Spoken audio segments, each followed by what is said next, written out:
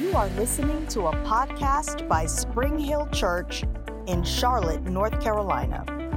Spring Hill Church is called to reach everyday people with God's grace, His unconditional love, and the life-changing power of His Word. Thanks for listening, and if you would like more information, you can visit us online at springhill.cc. All right, let's pray. Father, thank you so much again for just another opportunity, Lord, to gather together around your word and to feed upon it. Father, Jesus said it is the bread of life. And so, Father, I thank you, Lord, that we expect to be fed tonight, to receive from your word. We thank you for the ministry of the Holy Spirit. Jesus called him the teacher. And so we give him, the Holy Spirit, permission to teach us, to lead and guide us into truth, to bring revelation, insight into our lives. And Father, I thank you that as we see these truths from your word, we'll be mindful not just to be hearers only, but like James said, we'll be doers of the word as well. And we thank you for it. Lord, I thank you that it will make a difference in our lives and will cause us to be changed. And we believe to receive all that you have for us in Jesus' precious name. Amen. Amen. All right, well, if y'all want to turn in your Bibles with me, I'm going to meet you in just a second over in Romans chapter 5. So if you want to turn to Romans chapter 5 and verse 12, we'll read a verse out of there, and then we'll go over to chapter 7, rather. And let me just hit on a couple of things that we've talked about from previous weeks. And we're talking about spiritual warfare. This is week number 3 in our lessons on spiritual warfare. And a couple of points that are extremely important for us to remember, and that is this: we must always remember that the real battle with Satan was won at the cross and the resurrection of Jesus Christ. So the battle has already been fought. Jesus already fought the battle for us, and He has already won the victory. And so again, as I've been saying to you, we must approach the subject of spiritual warfare from a place of having already obtained the victory, not we're trying to win the fight.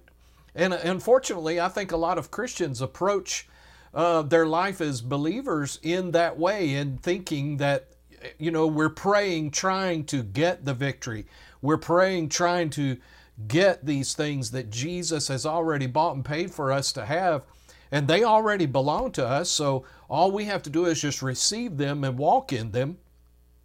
And so we talked about there are 3 different aspects to spiritual warfare. Number 1 is taking control of our minds. Number 2 is crucifying the flesh. Then after you do those 2 things is when it's time to deal with the devil. And a lot of times we want to deal with the devil first before dealing with our flesh or dealing with our mind and renewing our minds. And so we've got it out of order sometimes, but it's really dealing with our thinking. It's dealing with the flesh, where all of our natural desires reside. And then after we've done those things, do we deal with the enemy. And another thing that we have said is this, that whatever the devil does, if he does bring an attack into our lives, that Jesus wants to match that attack with an even greater victory and blessing in your life. The one thing that you'll learn about the Lord, and I love this, is the fact that Jesus didn't give us barely get by victory. Jesus gave us over the top victory. And so you'll find that in your dealings with the devil, when you win over him, it's not just a little bitty barely get by victory. It's a predominant victory that we win. And the last thing to say to review is most battles are fought and won because we're faithful to heed the Holy Spirit's warnings to deal with some area of our lives before it gets out of control. And I'm more aware of this the longer I have walked with the Lord, that the Holy Spirit, one of the things that He was sent into our lives to do was to reveal those areas to us that could possibly be inroads for the enemy to be able to gain access into our lives. And He does that because, number one, He loves us and cares for us, but He wants us to have the victory. And so he'll begin to deal with us about areas of our flesh, areas of our thinking, things like that need to be changed or dealt with, so that again, we don't open up access to the enemy.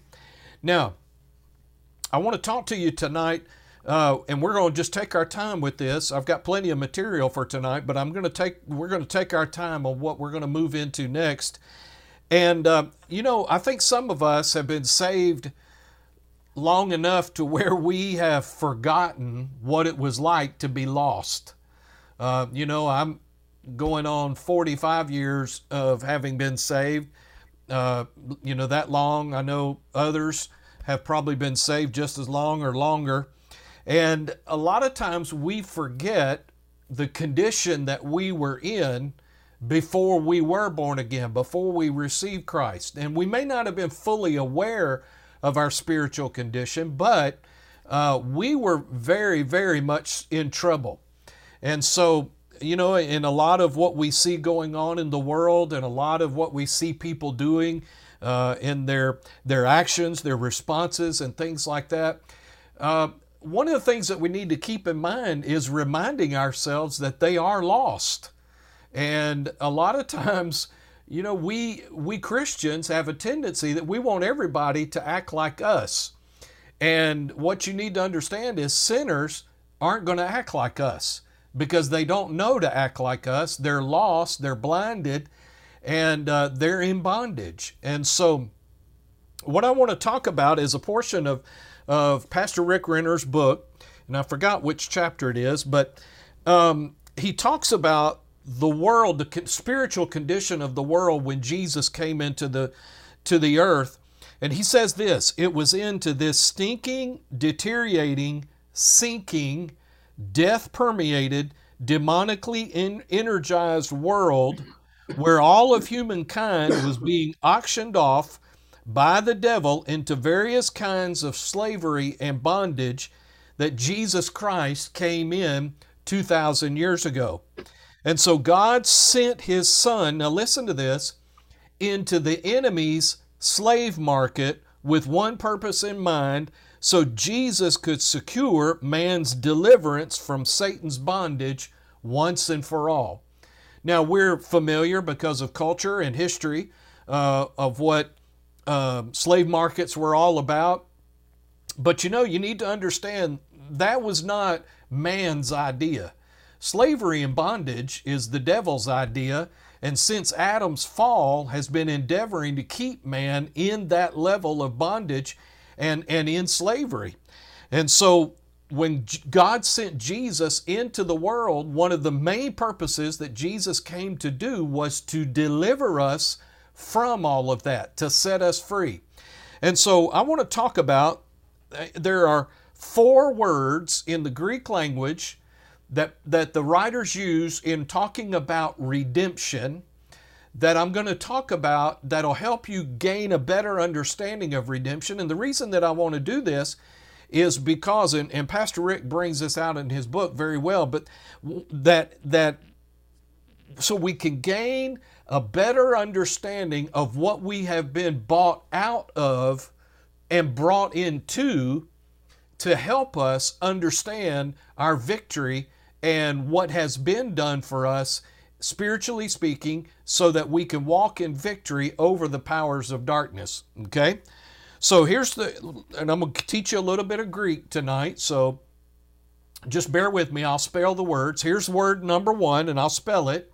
It's A-G-O-R-I-D-Z-O.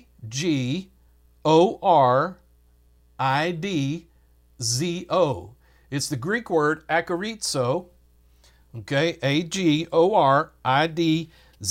and it's the Greek word for a slave marketplace. Now again, we're familiar with those terms maybe because of history, but as far as in a natural standpoint, these places were grossly inhuman places where people were treated in the most disgusting way.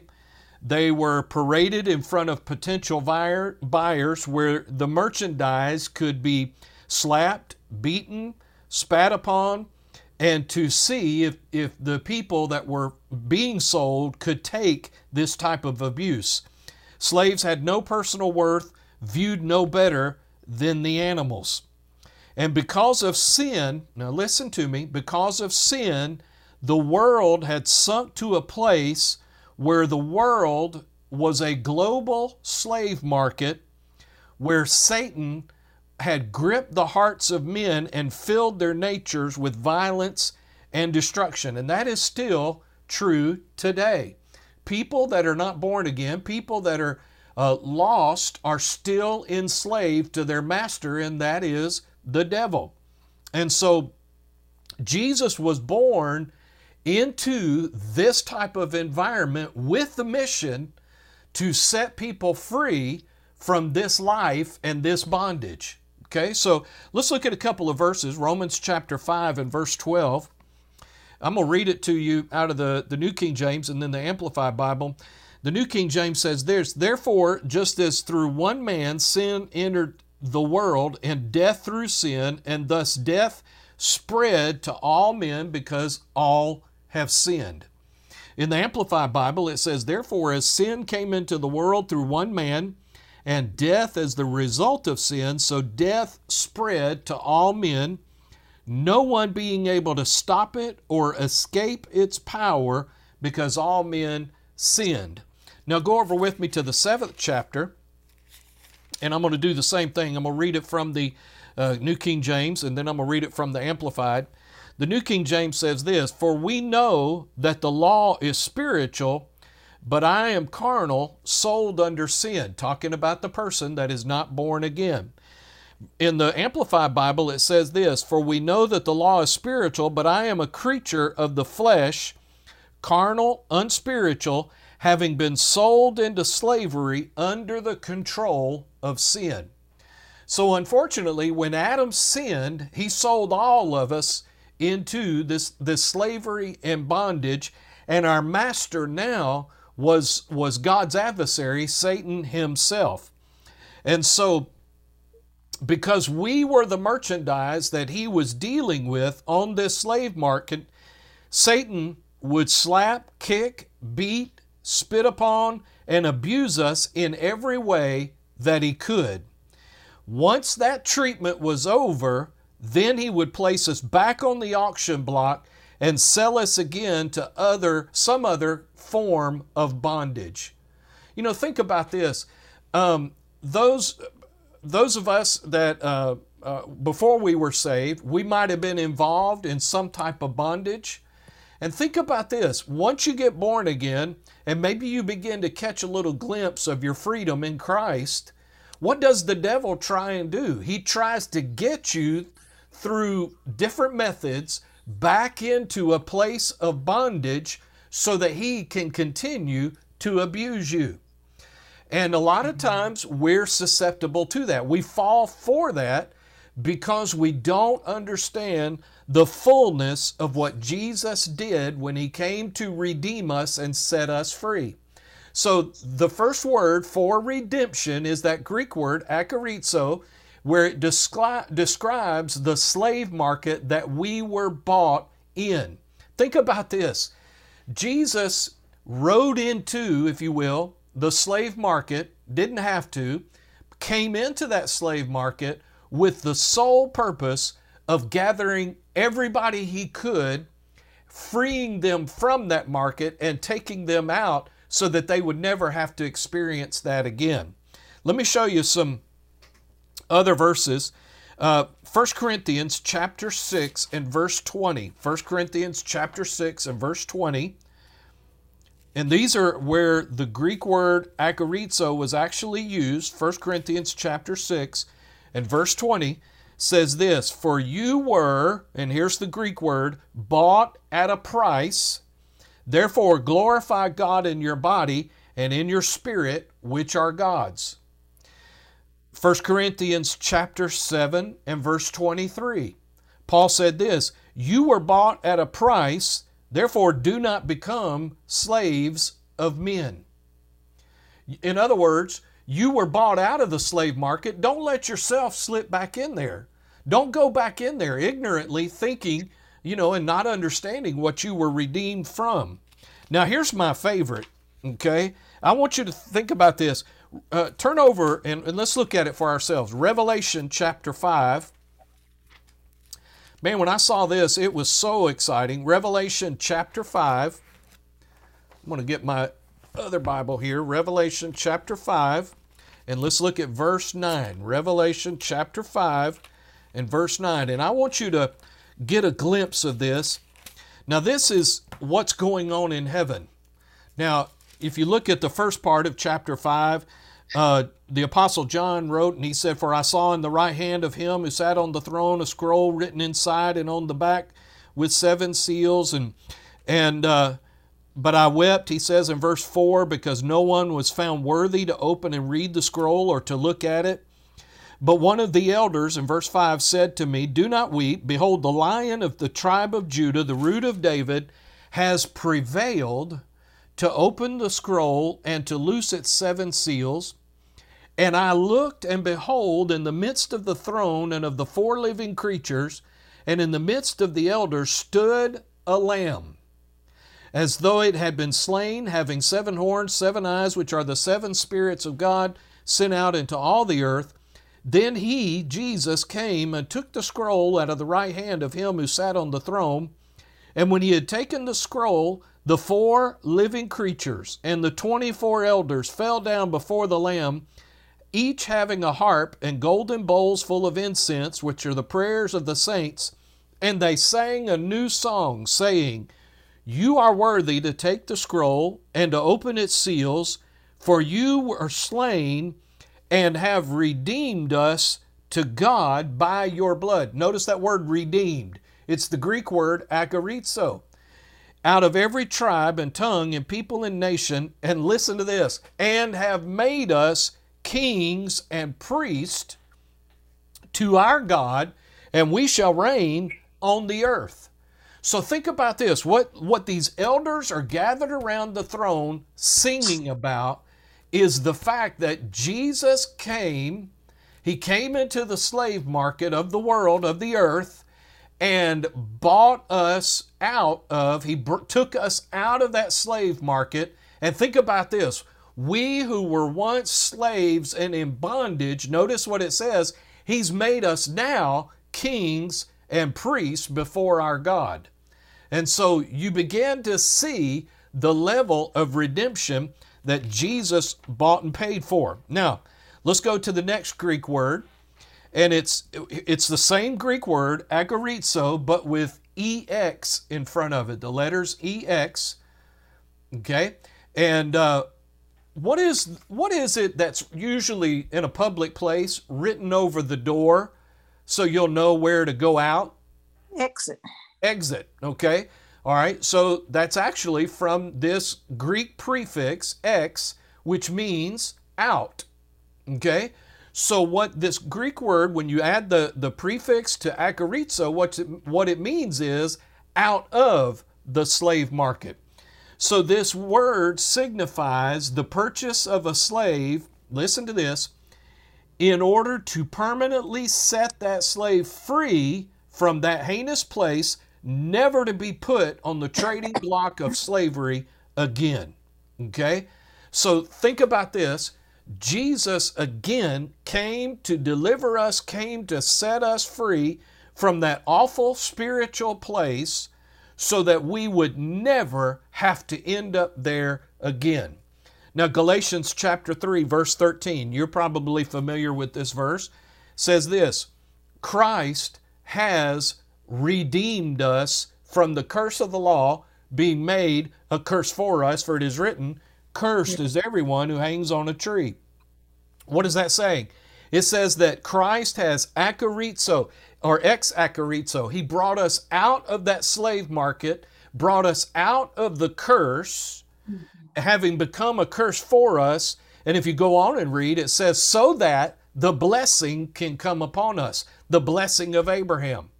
See, you're not going to be able to walk in the blessing of Abraham as long as you hang around that slave market. You're going to have to come out of that slave market in order to walk in what Jesus bought and paid for.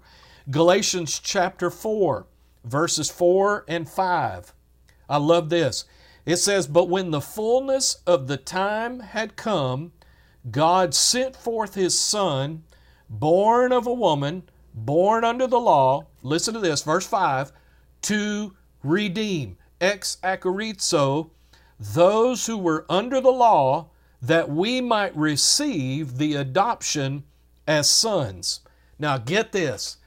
I love the fact Revelation tells us that we've been made kings and priests, but not only that, Jesus walked into that slave market, found us on the auction block where we were being abused and in bondage and slavery to Satan, walked in, paid the price, redeemed us from that market, and then adopted us as His own sons and daughters. He didn't just make us ex-slaves. We are sons and daughters. So over the top, okay? All right, so now slaves did not come cheaply. If the auctioneer who was auctioning off the slave knew that a buyer really wanted, they really liked a particular slave, what they would do is they would jack up the price and demand an undeniably or unbelievably high price for this. And so, therefore, that bears to reason, then what price did Jesus pay for our freedom from Satan's power? Jesus paid the highest price to buy a slave that has ever been paid in history. And that was His own blood and His own life. Okay? So by using this word, Paul is telling us that our salvation is not free. On the contrary, our freedom from Satan's power was extremely expensive. So again, what was the ransom that Jesus paid to procure our freedom from Satan's bondage and ownership? It was His own blood. Nobody had ever shed their own blood and died in order to purchase a slave. That's counterintuitive. But Jesus did. He shed His own blood in order to purchase us. Okay, so let's look at a number of scriptures. Again, if you want to just make note of these, there's several. All right, Ephesians chapter 1 and verse 7. Oh, and by the way, I forgot to tell you what the Greek word was. Apologize for that. The Greek word for the price that was paid is spelled L-U-T-R-O-O, lutroo, in the Greek. Okay? L-U-T-R-O-O. And this is the price that was paid to purchase us out of bondage and slavery. All right? And this is the word that is translated in our English Bible, redemption, in these verses. Ephesians chapter 1 and verse 7. Ephesians 1:7 says this, in Him, Jesus, we have redemption, lutroo, through His blood, the forgiveness of sins according to the riches of His grace. Colossians chapter 1, verses 13 and 14. Colossians 1, 13 and 14 says this, He has delivered us from the power of darkness and translated us into the kingdom of the Son of His love, in whom we have redemption through His blood, the forgiveness of sins. The price that was paid was His blood. Colossians chapter 1 and verse 20. Colossians chapter 1 and verse 20 says this, and by Him to reconcile all things to Himself, by Him whether things on earth or things in heaven, having made peace through the blood of His cross. Hebrews chapter 9 and verse 12. Hebrews chapter 9 and verse 12 says this, not with the blood of goats and calves, but with His own blood, He entered into the most holy place once for all, having obtained eternal redemption, meaning the price was paid. Jesus took His own blood into the heavenly holy of holies and sprinkled the heavenly utensils with His own blood, having obtained our eternal redemption. 1 Peter chapter 1, verses 18 and 19. 1 Peter chapter 1, verses 18 and 19. Knowing that you were not redeemed with corruptible things. The price paid was not corruptible things like silver or gold from your aimless conduct received by tradition from your fathers, but, verse 19, with the precious blood of Christ as of a lamb without blemish and without spot. Man, I love the fact that Jesus paid the highest price for you and for me that could possibly be paid. There was no greater price that could be demanded. Justice demanded that God pay the price, that Jesus pay the price for you and for me. And thank God because of His great love. John 3:16, for God so loved the world that He gave His only begotten Son. He sent His Son in order to redeem us, to deliver us, and to set us free. The fourth word, and I'll spell it for you, is APOLUTROSIS.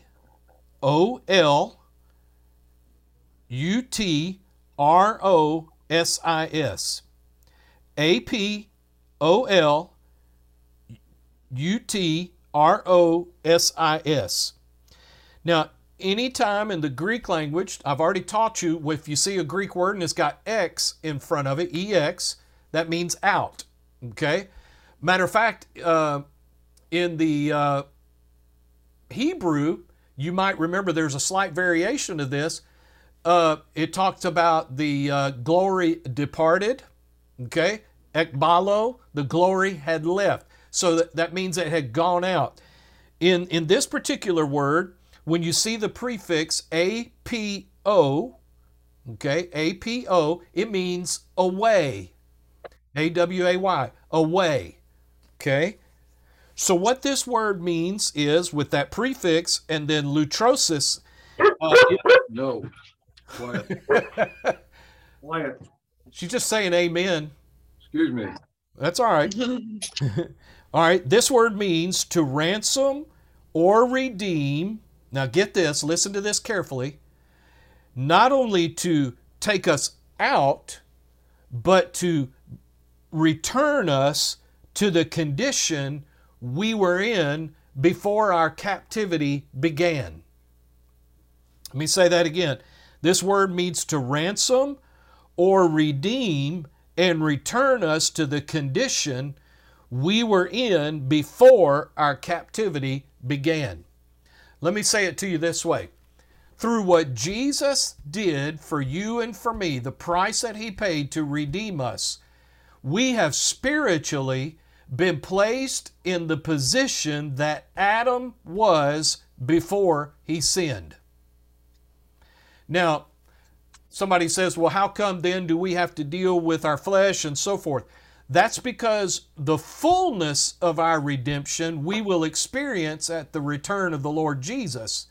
But spiritually, your spiritual condition right now is that, spiritually speaking, you are in the same position and condition that Adam was before he sinned. And all of this is contained in this Greek word. So Jesus paid the price to permanently free us, take us out of that slave market, and then fully restore us to the place before we were sold into slavery. Okay? Now again, that Greek word is used in Ephesians 1:7, in whom we have redemption through His blood. So in this particular verse, using this word here, Paul declares that we were forever delivered from Satan's power. We were forever removed from that dreadful place of slavery. And now we have been fully restored by the blood of Jesus Christ and placed back into right standing with God. You might have heard this before, but when 2 Corinthians chapter 5 tells us that we've been made the righteousness of God in Christ, what that means is we have been placed in a position and in relationship and in standing with God as though sin never existed. All by the blood of the Lord Jesus Christ. And so we are fully restored and fully set free from Satan's former grip over us. All right? Look at Galatians chapter 4 and verse 7. Galatians chapter 4 and verse 7. Isn't this awesome? Oh, yes. Amen. Galatians chapter 4 and verse 7. Now you understand why Paul, and again, you know, Paul knew what he was writing. We're looking at it years down the road after translation. But Paul said this, let me read verse 6.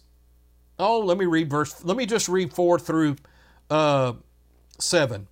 But when the fullness of the time had come, God sent forth his Son, born of a woman, born under the law, to redeem, remember, bring us out, those who were under the law, that we might receive the adoption of sons. And because you are sons, God has sent forth the Spirit of his Son into your hearts, crying out, Abba, Father. Now listen to this. Here's verse 7. Therefore, you are no longer a slave, but a son. And if a son, then an heir of God through Christ. Okay? So, what does that mean?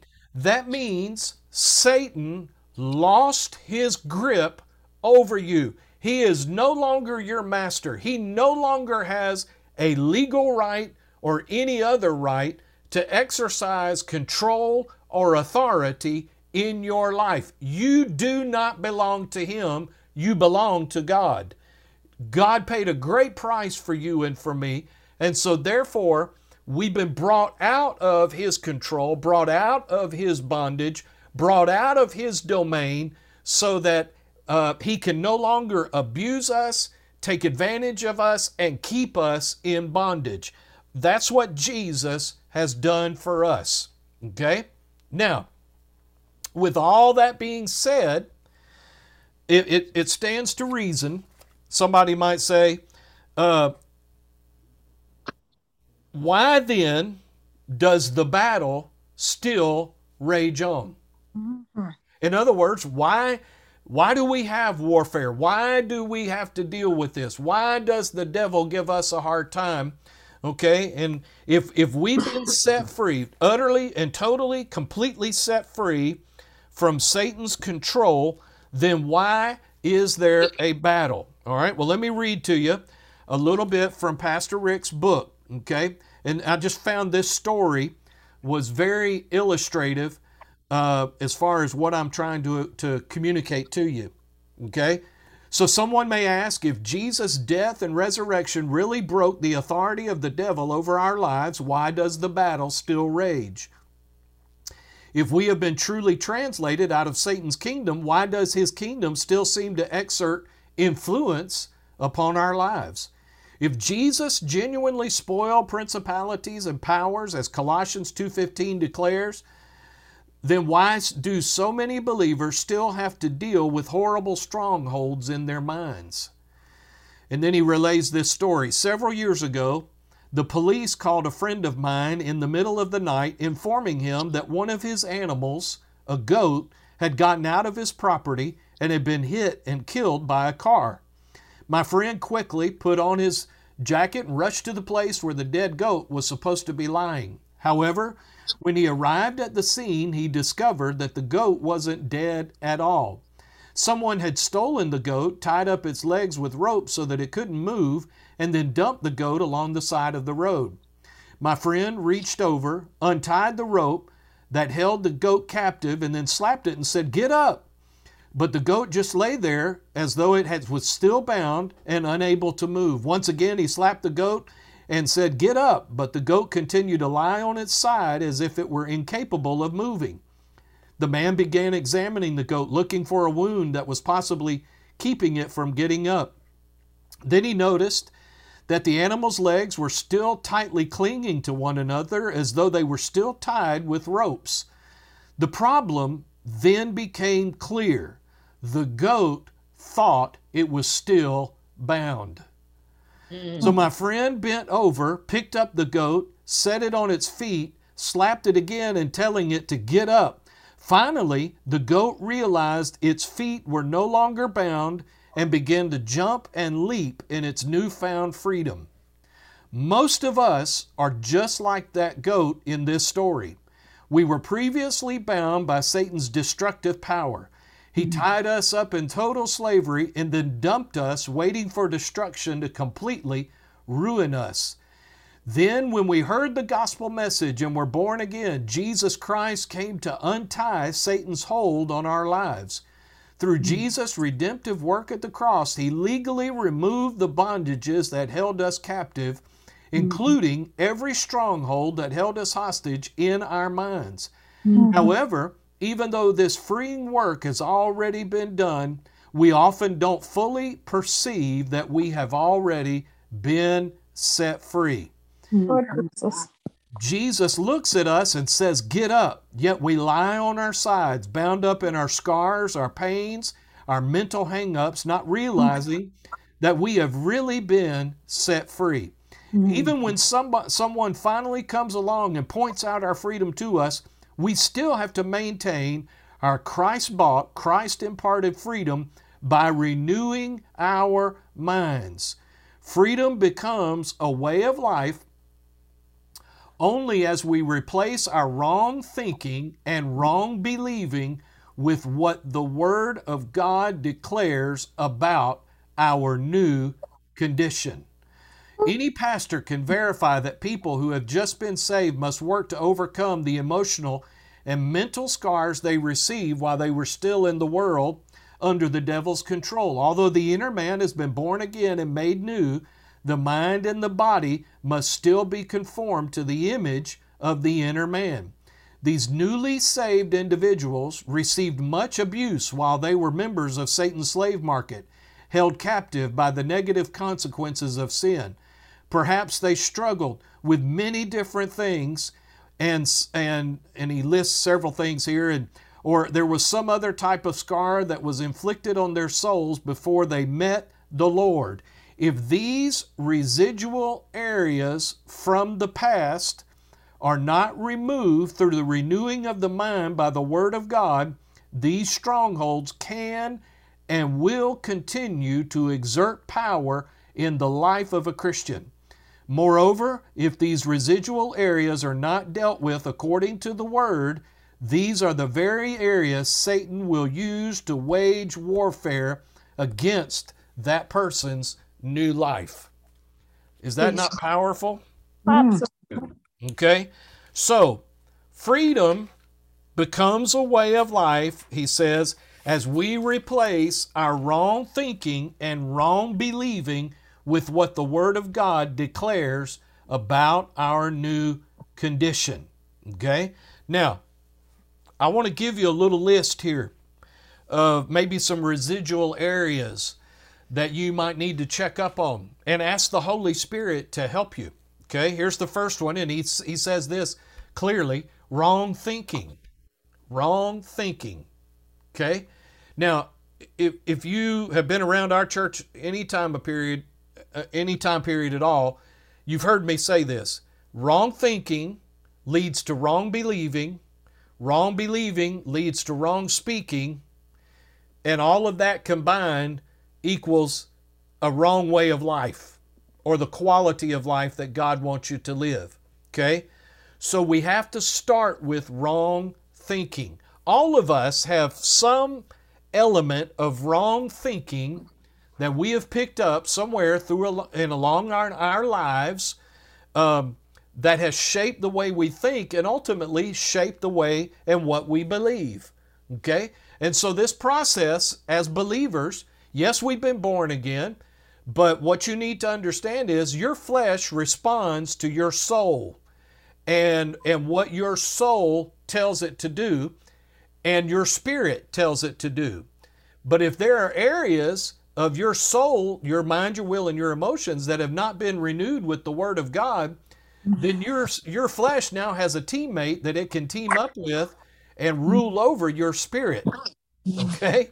So again, we have to, number one, begin to address wrong thinking. Here's number two, and this, I've said this already, wrong believing. Wrong believing. Okay? All of us have areas of our lives where we have wrong believing. There's something where we are believing the wrong thing. Okay? That needs to be changed. Here's the third thing that can be a door, a residual area, and that is this: memories. Memories of terrible experiences that happened before we knew the Lord that we still allow to dominate our emotions. I'm going to say that again. Memories of terrible experiences that happened before we knew the Lord that we still allow to dominate our emotions. And this is why, things like forgiveness are so powerful. And all, the other things that we learn from the Word of God is to help us to be able to deal with those things, process them, put them back, and take the power away from those things. You cannot undo your past experiences. I mean, they're part of your life experience, but you can undo the effect that they have on your life. Okay? Here's the next one. Fears that were transferred to us from maybe parents, family members, or friends. Fears that we have picked up along the way in our lives from maybe our parents, our family members, friends, things that we have become afraid of. And I'm telling you, fear will destroy you. Fear is not your friend, okay? And as I said a couple weeks ago in church, fear will draw to you the things that you're afraid of. Just like faith and faith in God's Word will draw to you what God has promised in His Word. So fear has the ability to produce in your life the things that you're afraid of. If you keep that fear in your life, it will draw those things to you. And then lastly, years of incorrect doctrine taught to us in our former churches that we must now unlearn and overcome. I'm going to say that again. Years of incorrect doctrine taught to us in our former churches that we must now unlearn and overcome. Now listen, people, I'm a general believer that people try and do the right thing.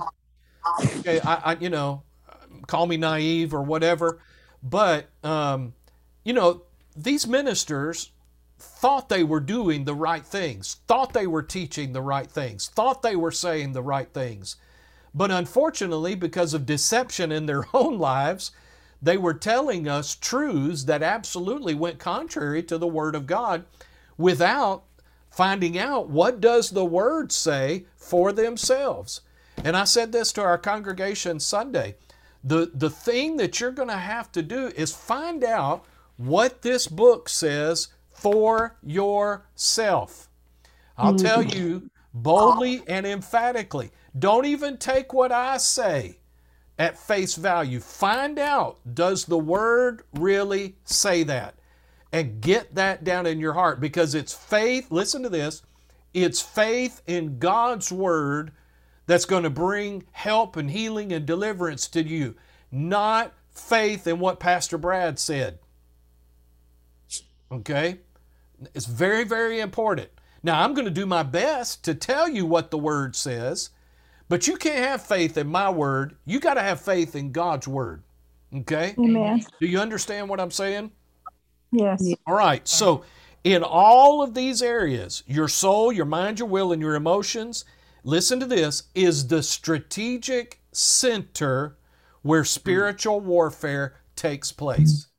Man, I am so convinced that these areas right here, this list that I just gave you, if we'll get a grip on these areas with the help of God's Word and the Holy Spirit, man, you're dealing with the devil. Having to deal with the devil is going to be absolutely minimalized.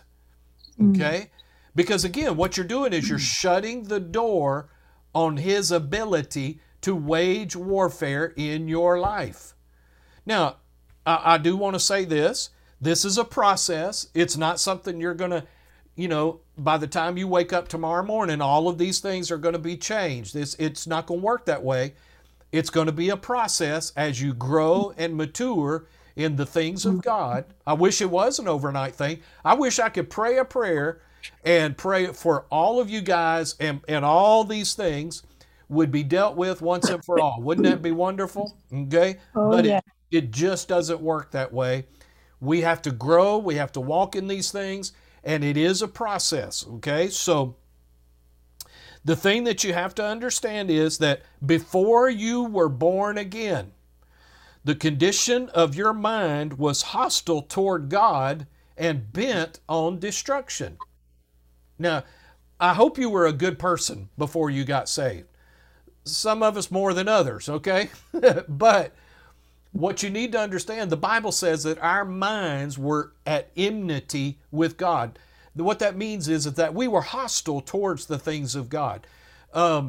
We might have tried to do right, but when it comes to living for God, giving our lives totally and 100% to Him, before we were saved, our minds were hostile to that.